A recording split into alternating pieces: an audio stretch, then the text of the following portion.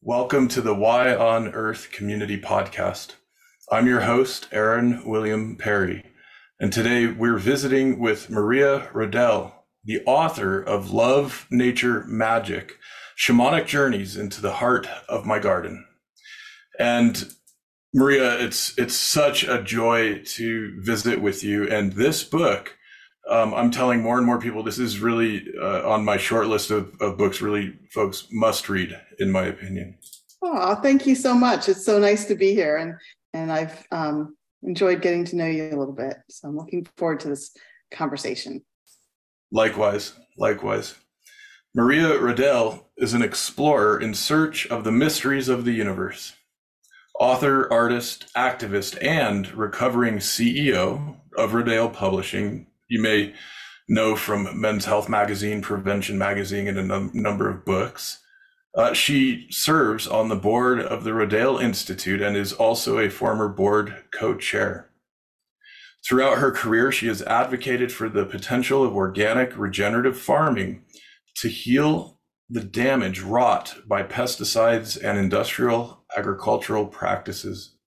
She is the author of Organic Manifesto and Scratch, and is a secret children's book author, which we'll talk about. She was also featured in the documentary Kiss the Ground. Maria is a mother, grandmother, and crazy gardener who lives in Pennsylvania, right near where she was born. So, Maria, we have a number of authors on our podcast, a number of absolutely wonderful authors working on really important topics. And that said, this particular book and what you've written and what you've shared has a really unusual, unique offering to our world. And I dare say one that's really needed in these times. And without further ado, let me just ask you, what is this Love, Nature, Magic? What's going on here? And what are you sharing with folks through this book? Well, first of all, thanks for noticing that it's different, because, I've read thousands of books and published hundreds of books. And I really did want to do something different and original. And I didn't even know what it was going to be. But I have had the phrase love, nature, magic as a kind of a mantra for the last decade of my life. And when I stumbled on, and I had been doing shamanic journeying for that same decade, but when I stumbled on the ability to do a shamanic journey to talk to plants and nature beings, specifically those ones that really annoyed the hell out of me, that I wanted to understand better, it all came together. And that's how this book was born. And happy to say I'm no longer as annoyed as often as I used to be. I love that. Yeah. And you really share some of how that process has unfolded for you through the course of the book. And, so in the book, right, even the structure of the book is really intriguing to me. You kind of kick it off with this, three short vignettes, Love, Nature, Magic, which are exquisite. And then you jump into this discussion around what is shamanism. And then you provide us two practices, one grounding and one opening sacred space. And then you go into these experiences with a variety of different beings, chapter by chapter, beings like vulture and bat and mosquito and weather. And wow, it's just this, I mean, it's a trip in a jar, to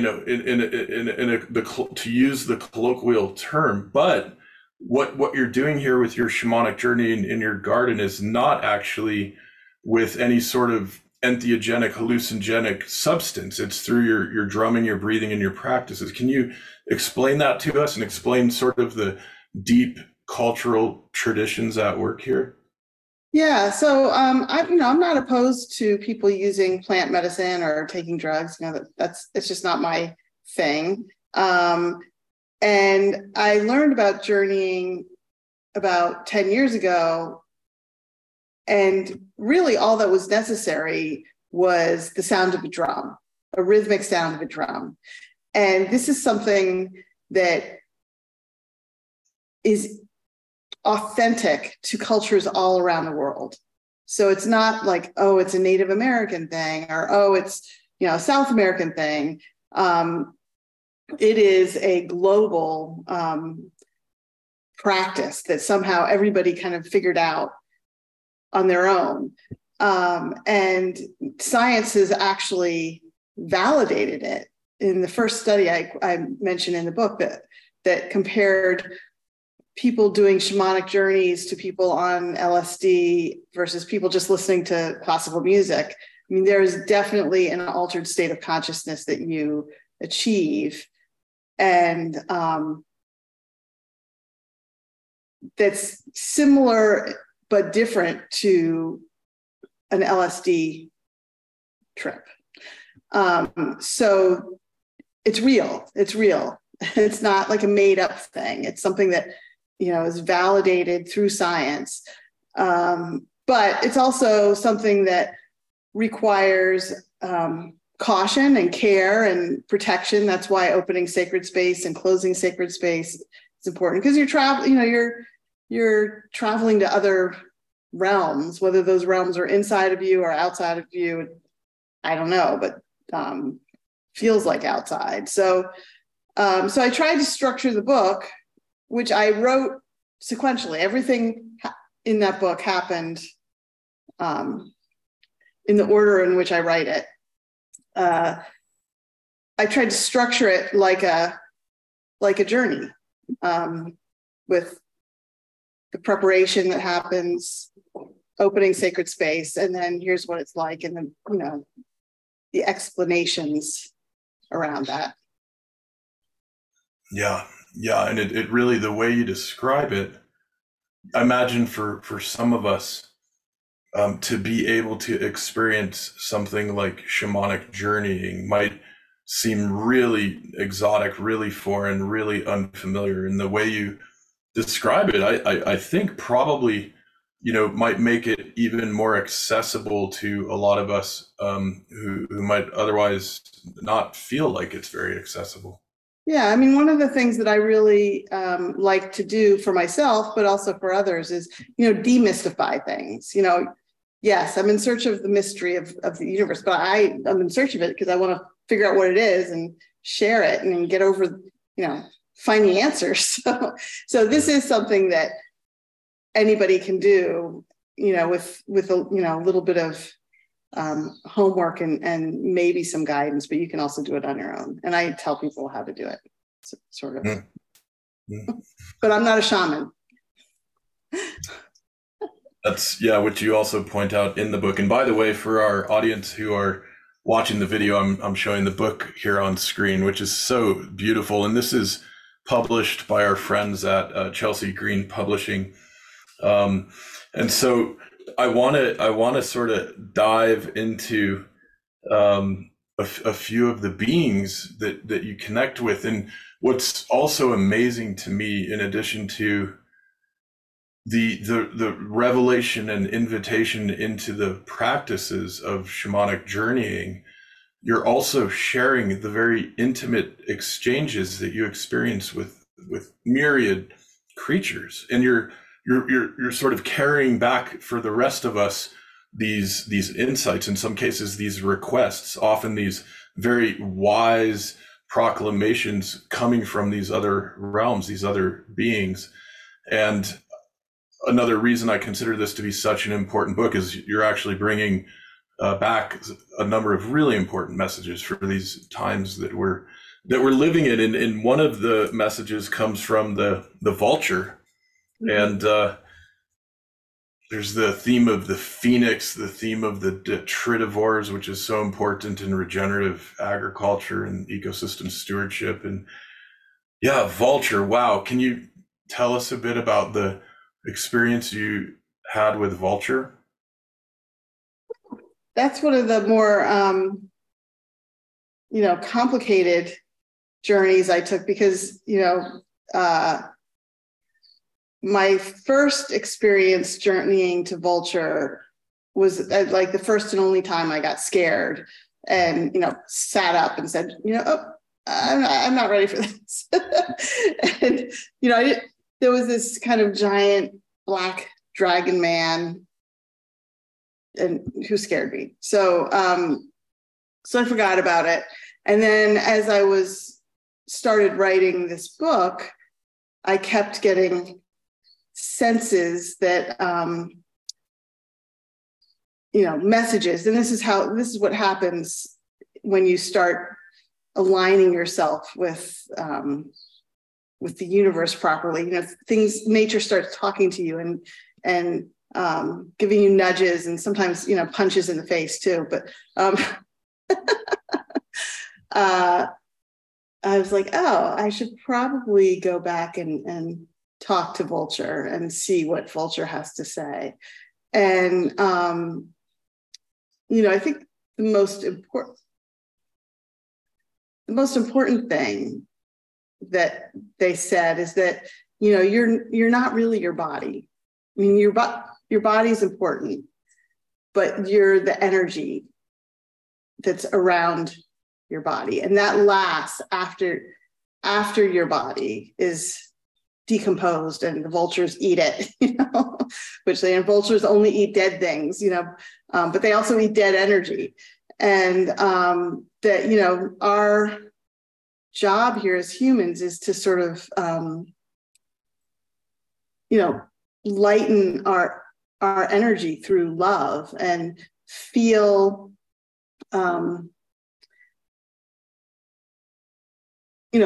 enhance our energy through loving others and being joyful and letting go of the heaviness that is so much a part of being human. It's important to take care of our bodies and to be in our bodies, but also to not let our bodies define who we are and what our purpose is in life. Yeah.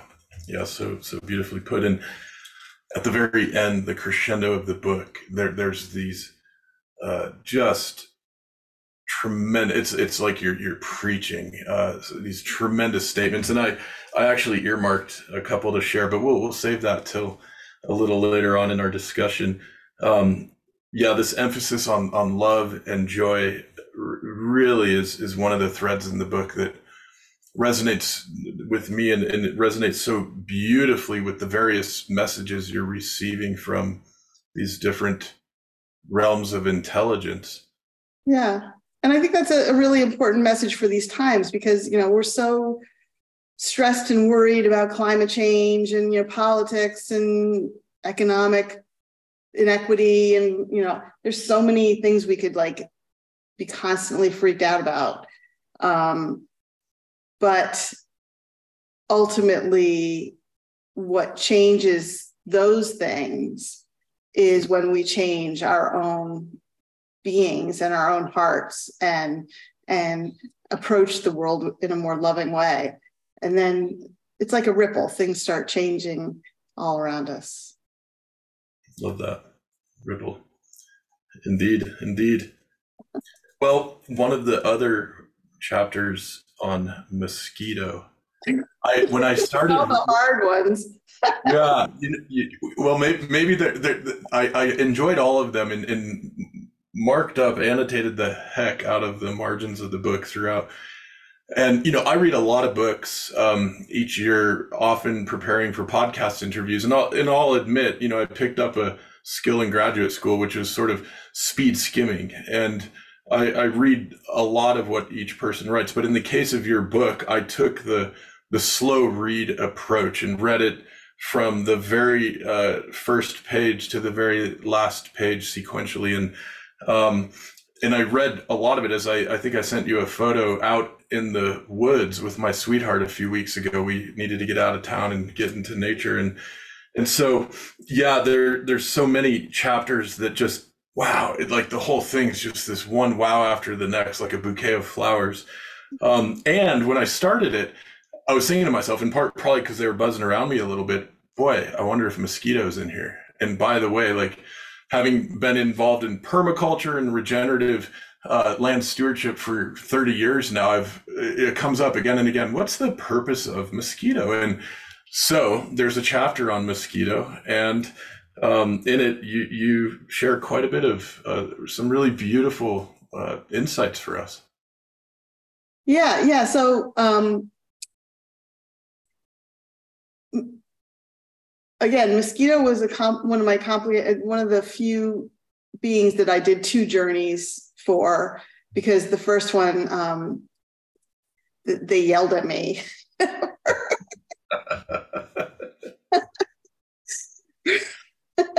For being, a little bit lazy and half-assed about the whole thing. And, I was scared. So, so I did a little bit more research, because, we think about mosquitoes as like something we just want to like get rid of, and they're annoying and they're cause disease. And when the combination of doing the research and my second journey, I was really able to understand how, first of all, mosquitoes are essential to the environment. Like, if we got rid of all the mosquitoes, we'd be killing ourselves. It's a suicide mission. And the reason is because, the larvae first of all, they eat algae and keep the water clean. And then their food for all the insects and amphibians that, the whole food chain is like reliant on the mosquito larvae. And the reason they carry disease is because we have diseases. We're the vector of the disease. So it's not that, mosquitoes, they're just taking a little blood here and there, and but and it's only the female mosquitoes that bite, and the female mosquitoes that live to have a second meal that have the disease, because they've picked it up from their first bite from a human. So, I really started to understand that we need mosquitoes. And, there's a lot of people in our lives that are annoying, but that we need them. Like, just because somebody annoys us doesn't mean we should kill them. So it's really about learning to coexist and do all the things to protect ourselves, and, to not leave standing water around, and, all those things, but really appreciating and living in harmony with those things that seem like evil is so important, because they're not evil, and they deserve to live. Just, in fact, they will live longer than us. They're like 290 million years old, and they're going to be here long after we're gone. So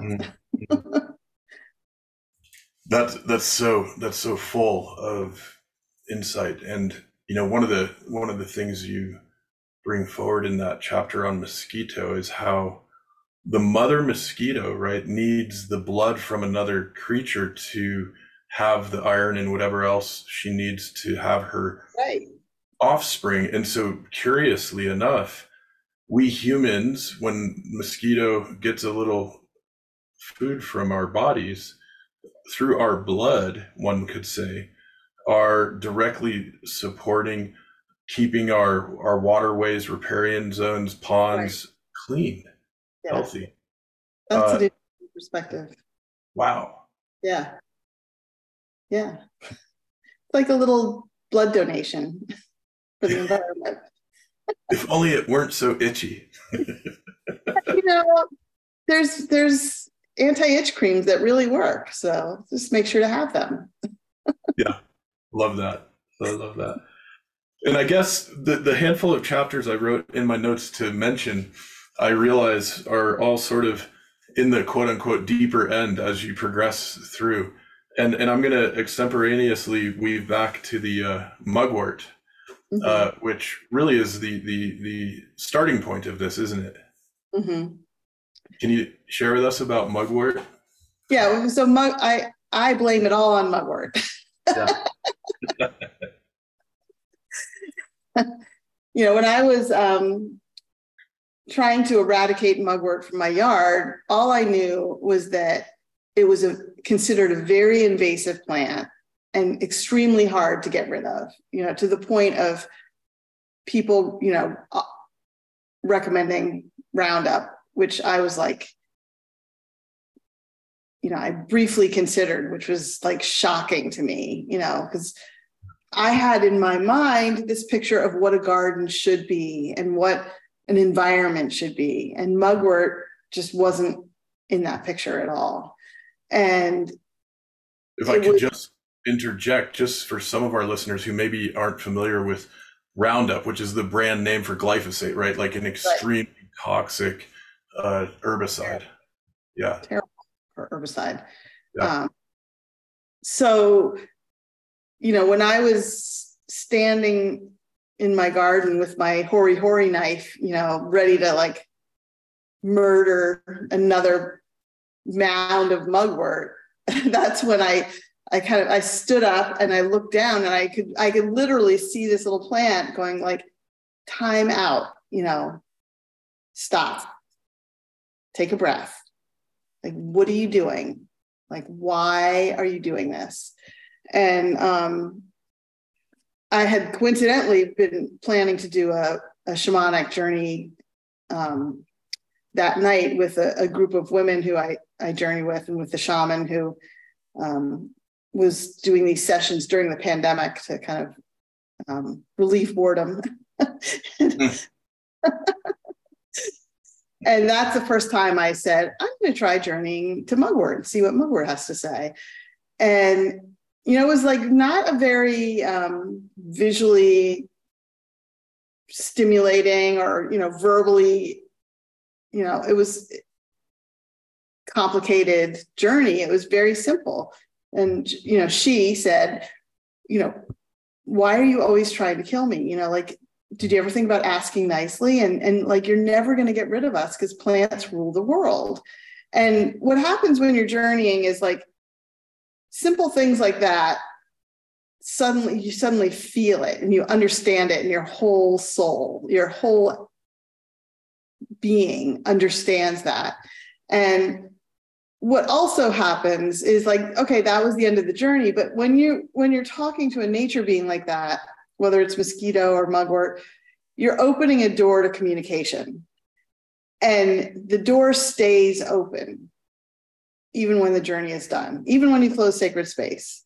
So what started to happen, and which actually is still happening post publication of the book, is like, I'm constantly getting information and messages about how important and powerful and magical and wonderful mugwort is. And in fact, since I published the book, I've come across many, references to mugwort as like the mother of all plants, and the most, the first plant that's important. And there's, spells and all kinds of things. And it's also the sacred plant, like the way sage is sacred to the Native Americans.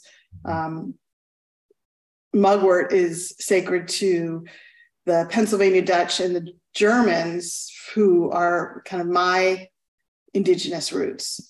So that's where the magic comes in. Starts with like love, which is like listening and caring what other people think and what their perspective is. And, nature is all around us. And then when you put those two things together, that's when the magic starts to happen. Mm, mm. I love this. Well, there's a chapter that is not really plant or animal, and it's a chapter on weather. Hmm. And boy, I've got underlines and marks and stars throughout that entire chapter. I mean, it's so packed with Yeah. insight, wisdom. Can you tell Yeah. us a bit about weather and what's going on in your communication with weather? Well,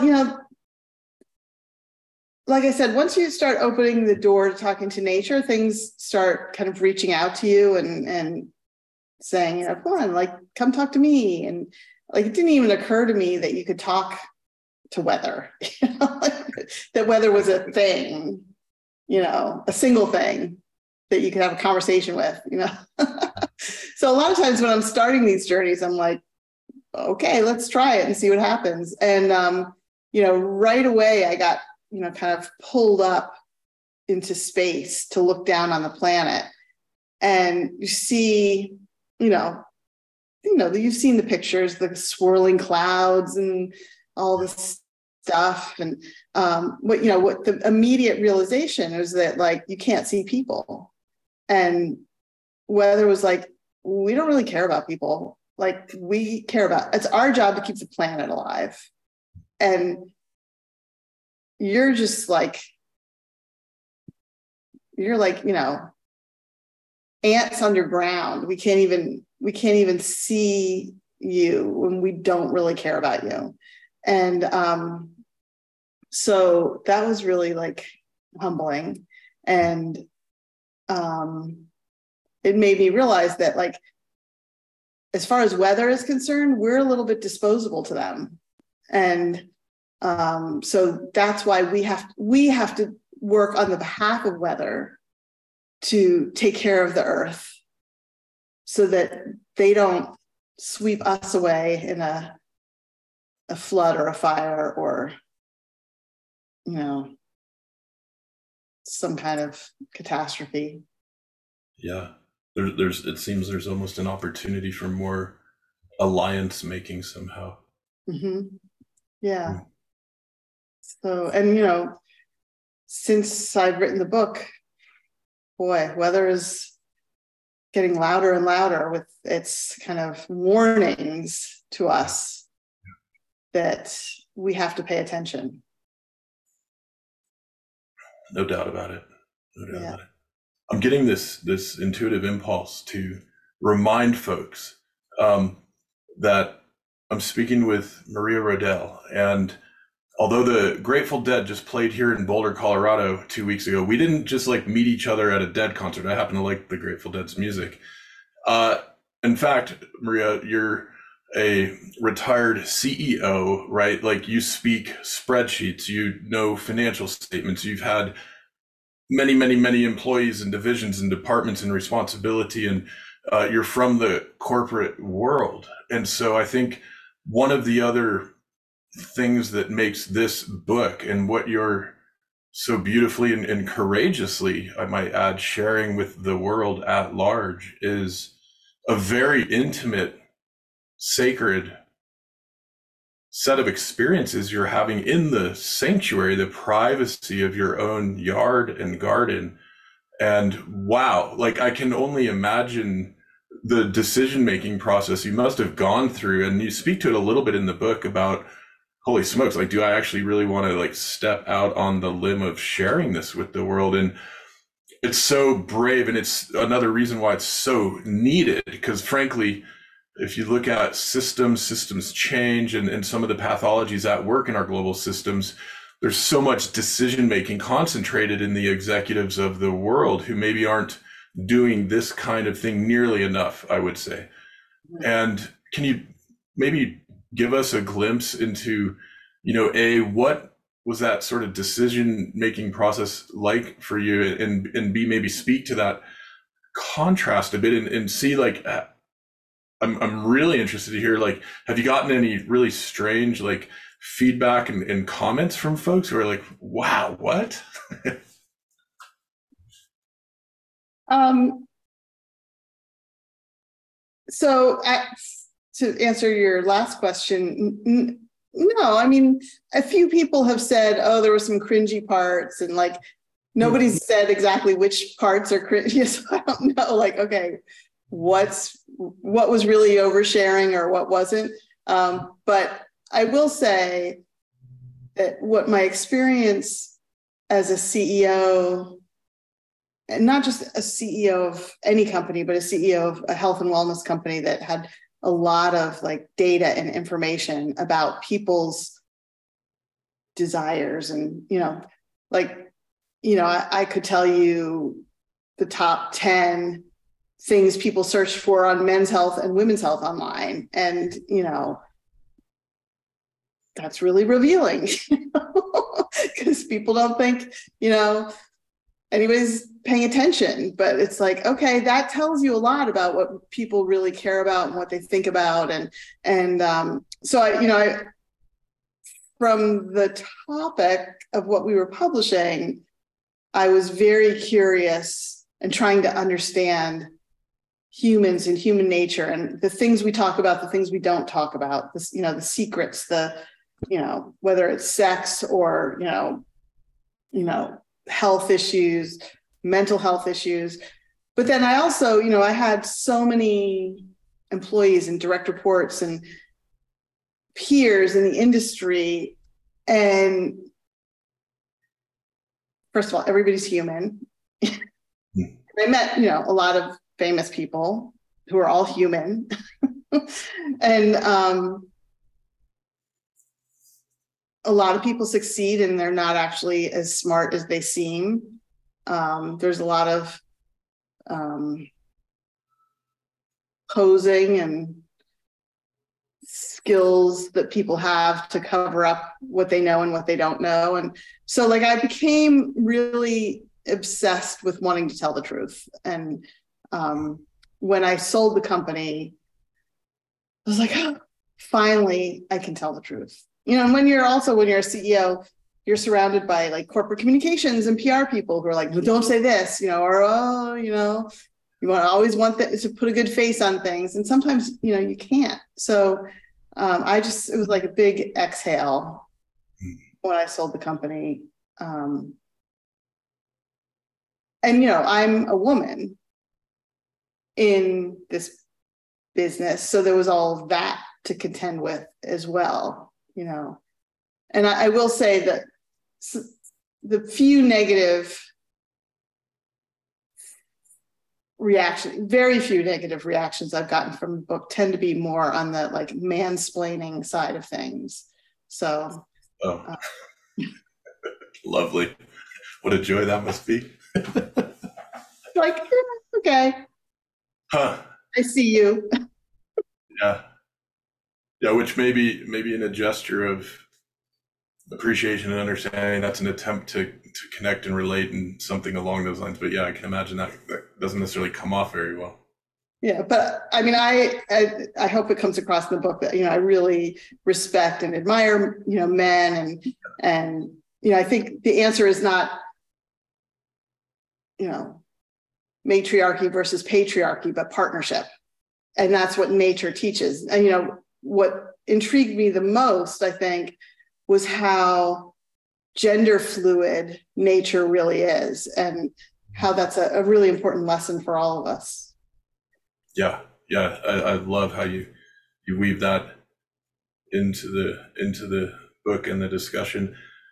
You pointed out a handful of insights through the course of these reflections of these journeys.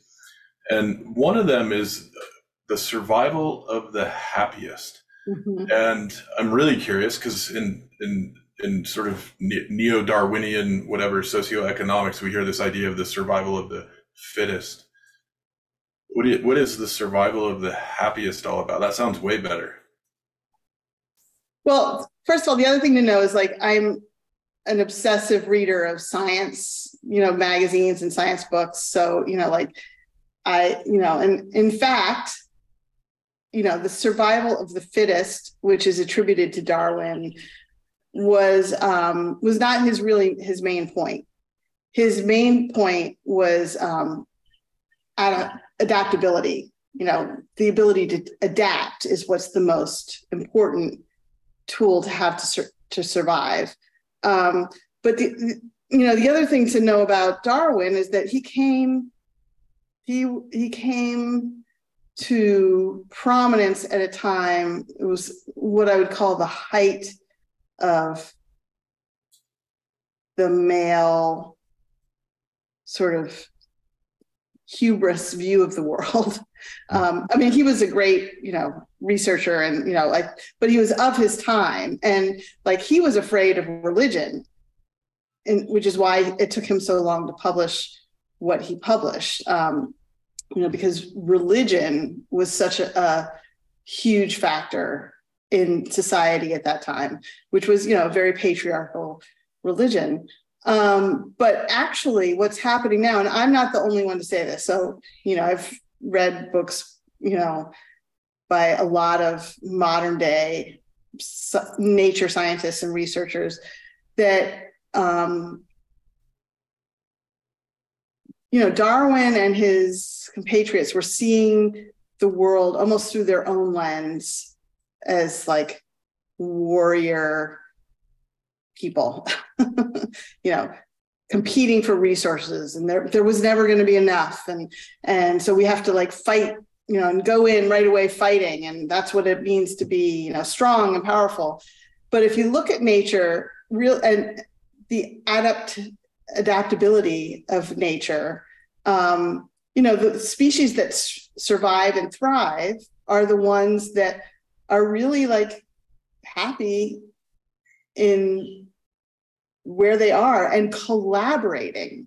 There's so much partnership and collaboration within and among species that, it's not competition at all. It's collaboration. Now, having said that, everything eats. So there's going to be blood. There's going to be blood, even with, vegans eating carrots. Carrots have little souls and consciousness. So we all need to eat, which means there needs to be some kind of blood and death in the system.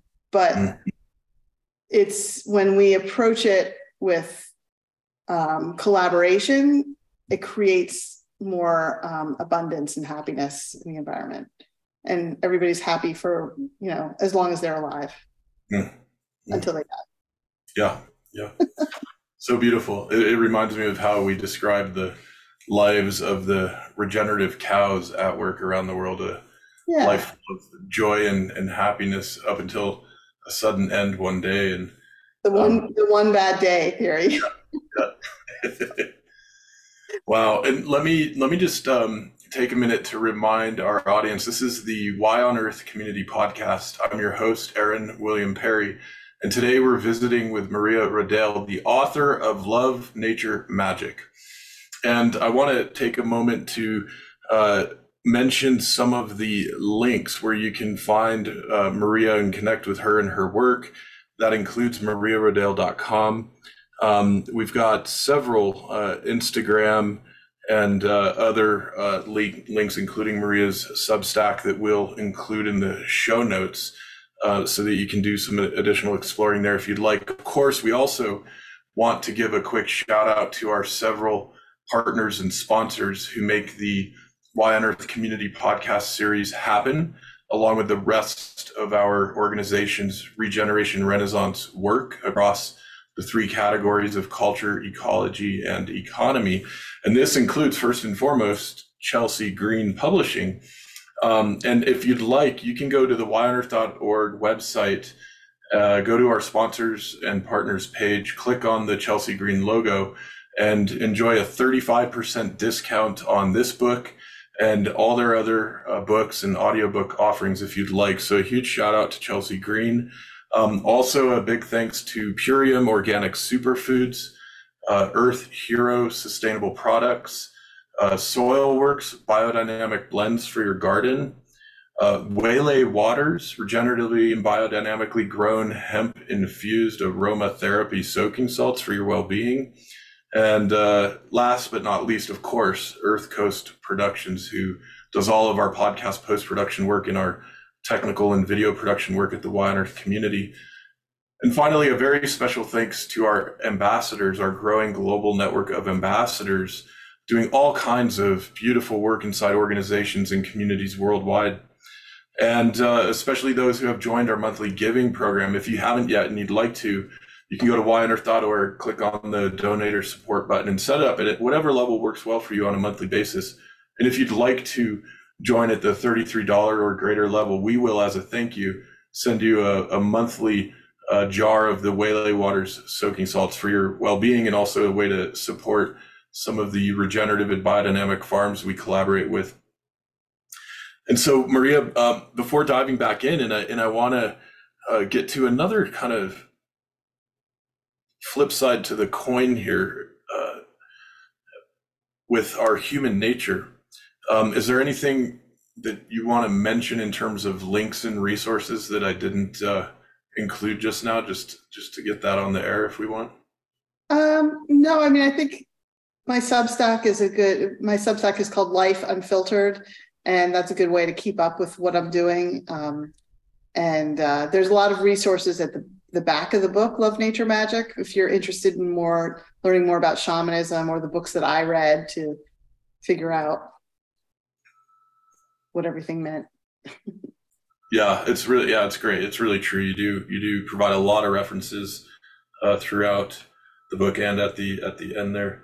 And so I want to ask this question, in addition to the opportunity it seems that many of us have right now to reorient ourselves to nature, to the intelligence that we can open up and be receptive to hearing and receiving from, there's this other insight you share, which is that we're all capable of becoming fascists. And in graduate school, I actually did a deep dive on what happened in the Weimar Republic in Germany and in Europe around the 20s and 30s, leading to the horrors of the Second World War and the Holocaust. And so this is a topic near and dear to my heart, especially as we're seeing so many of our democratic systems worldwide under major threat currently. And Germany was a democratic system leading up to the takeover of the Nazi regime and those terrible atrocities that occurred. And so what do you mean when you say we are all capable of becoming fascists? Well, a lot of it has to do with messaging and, how people communicate with us. And, I think I talked about this specifically in the lanternfly chapter, which is a newly, quote, invasive species from Asia that has taken over Pennsylvania. And literally you will see signs, if you see them, kill them. If you see them, kill them. I mean, I've had environmentalists, really smart environmentalists be like, we've got to kill as many as you can. And they're teaching children, if you see them, step on them, kill them. And, it was while I was following that direction, to kill them, that I started, I was stomping on them. And I was like, wait a minute, this is like those videos you see of skinheads,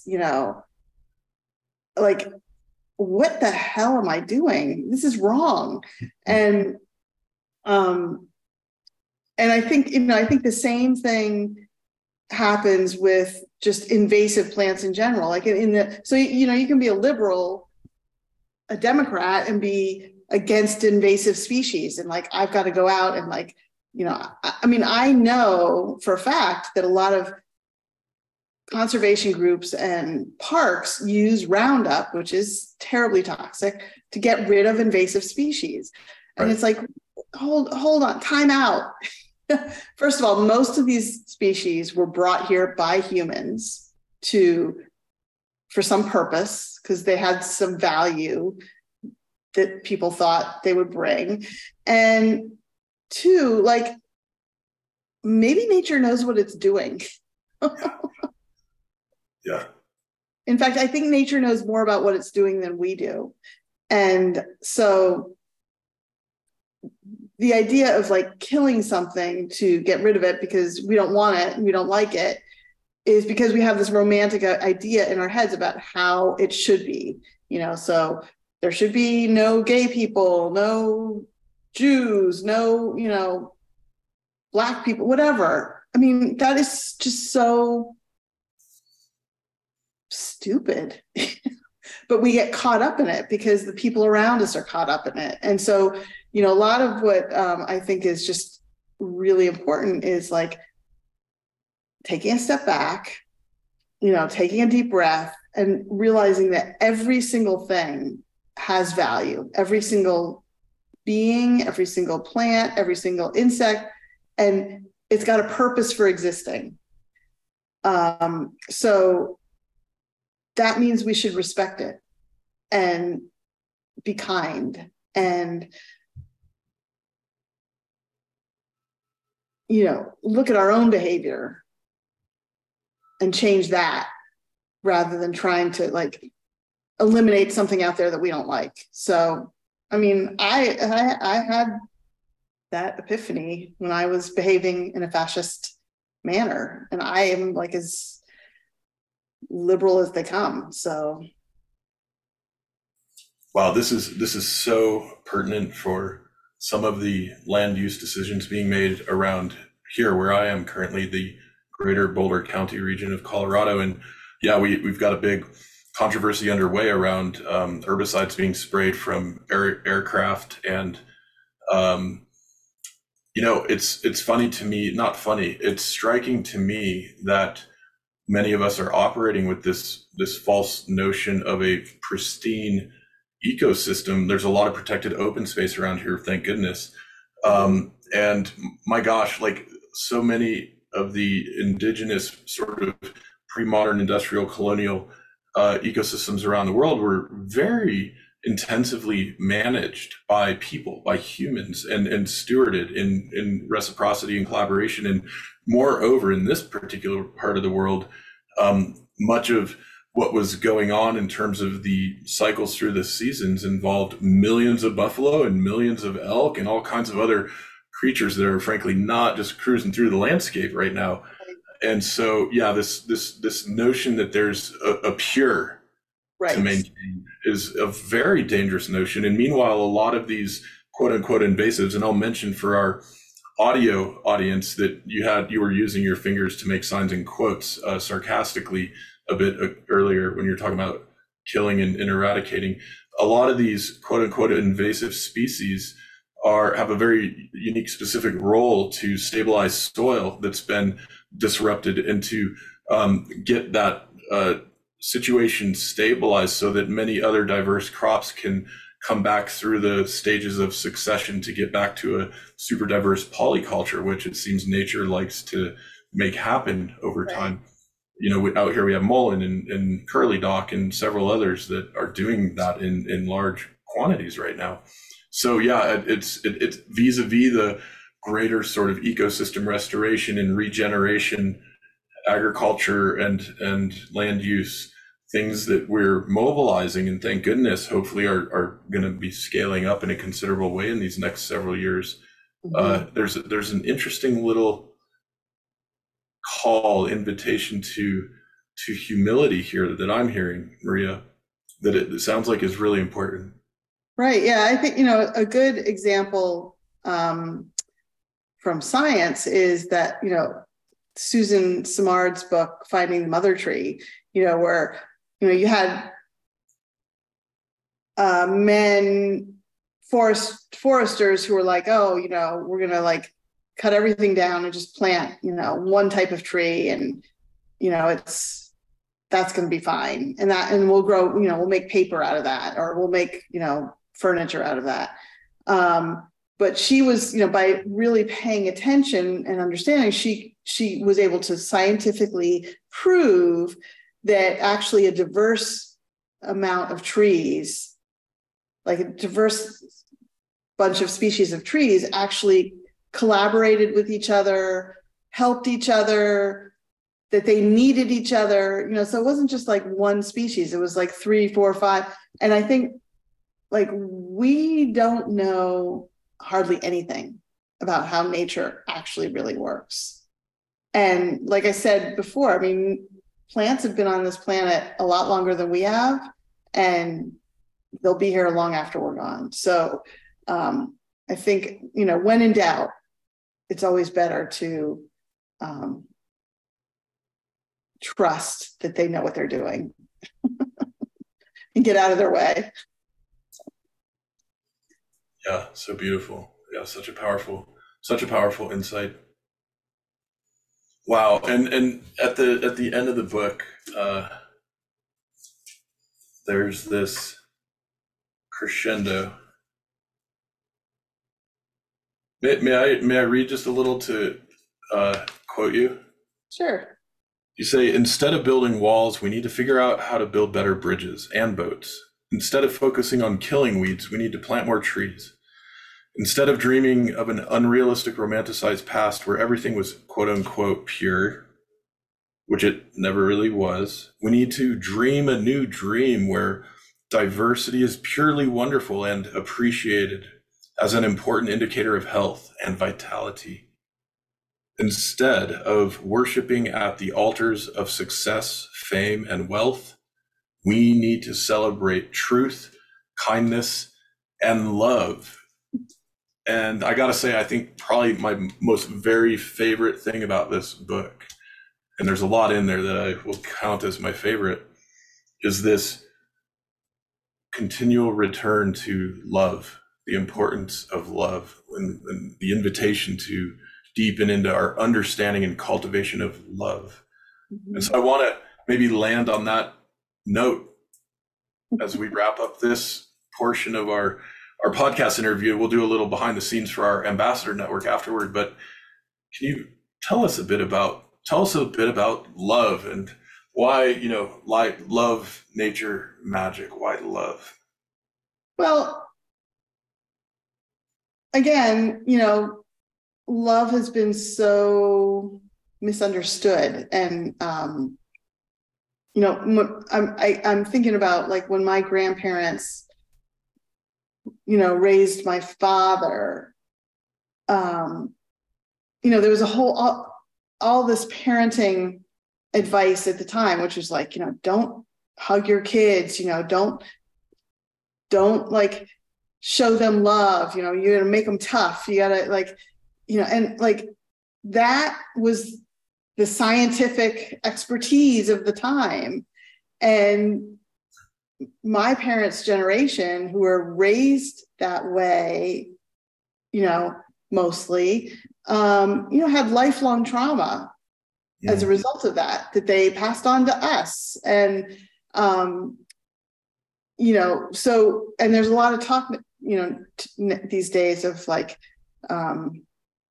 healing the trauma. And I think a lot of it is been sort of a lack of love, a misunderstanding of love, both in how we parent, we don't get any guidebook when you have a baby, they don't give you like the 10 steps to how to love your child, they give you like free Pampers and a, can of formula. I've had 3 kids, and so it's something like really as a whole society, we're still learning about what it means to love and how to love. And in many cultures, like love is still very dangerous, in the Middle Eastern cultures and even, in some parts of Asia, it's like, marriage is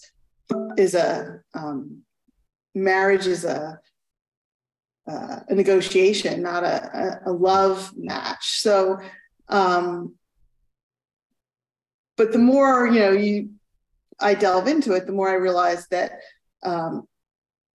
that's where we need to do the scientific research, is on love and what it really is and how important it is, and what kind of energy it really is, because maybe it's the dark matter of the universe. Yeah, I love that. I love how you throw that in there. Who knows? We don't know. That's the mystery. Which is apparently 86% of everything we can detect out there and distribute Exactly. patterns water does in uh, our brain tissue. Yeah. So it's the most important thing. It's the most important thing. All kinds of love, not just, parental love or romantic love or, animal pet love. Truly, yeah. And speaking as a fellow parent, I will say that the few pages of the Parents' Creed you include at the end is exquisite. And check that out too, everybody, especially if your parents or soon to be parents. I've got a friends who are expecting soon. I'm gonna make sure that they hear about that too. Yeah, that's one of my favorite parts of the book, and something I wrote long before I wrote the book, and I think it's one of the most important pieces of the whole book. Well, Maria, it is such a joy to have this discussion with you about your book, Love, Nature, Magic, Shamanic Journeys into the Heart of My Garden. And yes, and you're welcome and thank you. And I really encourage everybody to get a copy and read this book. This one's a life changer, and it, I think, will likely open up some doors for you, possibly doors you didn't even imagine were so nearby. And we'll wrap up and do our little behind the scenes segment for our ambassador network. But before doing so, Maria, I want to just give you the floor in case there's anything else you'd like to say or share to conclude. Well, first of all, thank you so much for really reading the book carefully and sharing your thoughts about it, and having me on here, because it's like the whole publishing industry has changed, and it's really about word of mouth and spreading the word. And my hope for writing this book was to reach as many people as possible, so that we can kind of charge the change that we need to see in the world in a way that is both gentle and extremely powerful. And that's what Love, Nature, Magic is about. It's about creating the world that we all really want to live in, and that we all long for. And it's not impossible. It's not out of our reach. We can do it. We've got this. Beautiful. Right at our fingertips. Yeah. Love it. Yeah. Thank you so much, Maria. Thank you so much. You. Bye. Bye. The Y on Earth Community Stewardship and Sustainability podcast series is hosted by Aaron William Perry, author, thought leader, and executive consultant. The podcast and video recordings are made possible by the generous support of people like you. To sign up as a daily, weekly, or monthly supporter, please visit yonearth.org/support. Support packages start at just $1 per month. The podcast series is also sponsored by several corporate and organization sponsors. You can get discounts on their products and services using the code YONEARTH, all one word with a Y. These sponsors are listed on the yonearth.org/support page. If you found this particular podcast episode especially insightful, informative, or inspiring, please pass it on and share it with a friend whom you think will also enjoy it. Thank you for tuning in. Thank you for your support. And thank you for being a part of the Y on Earth community.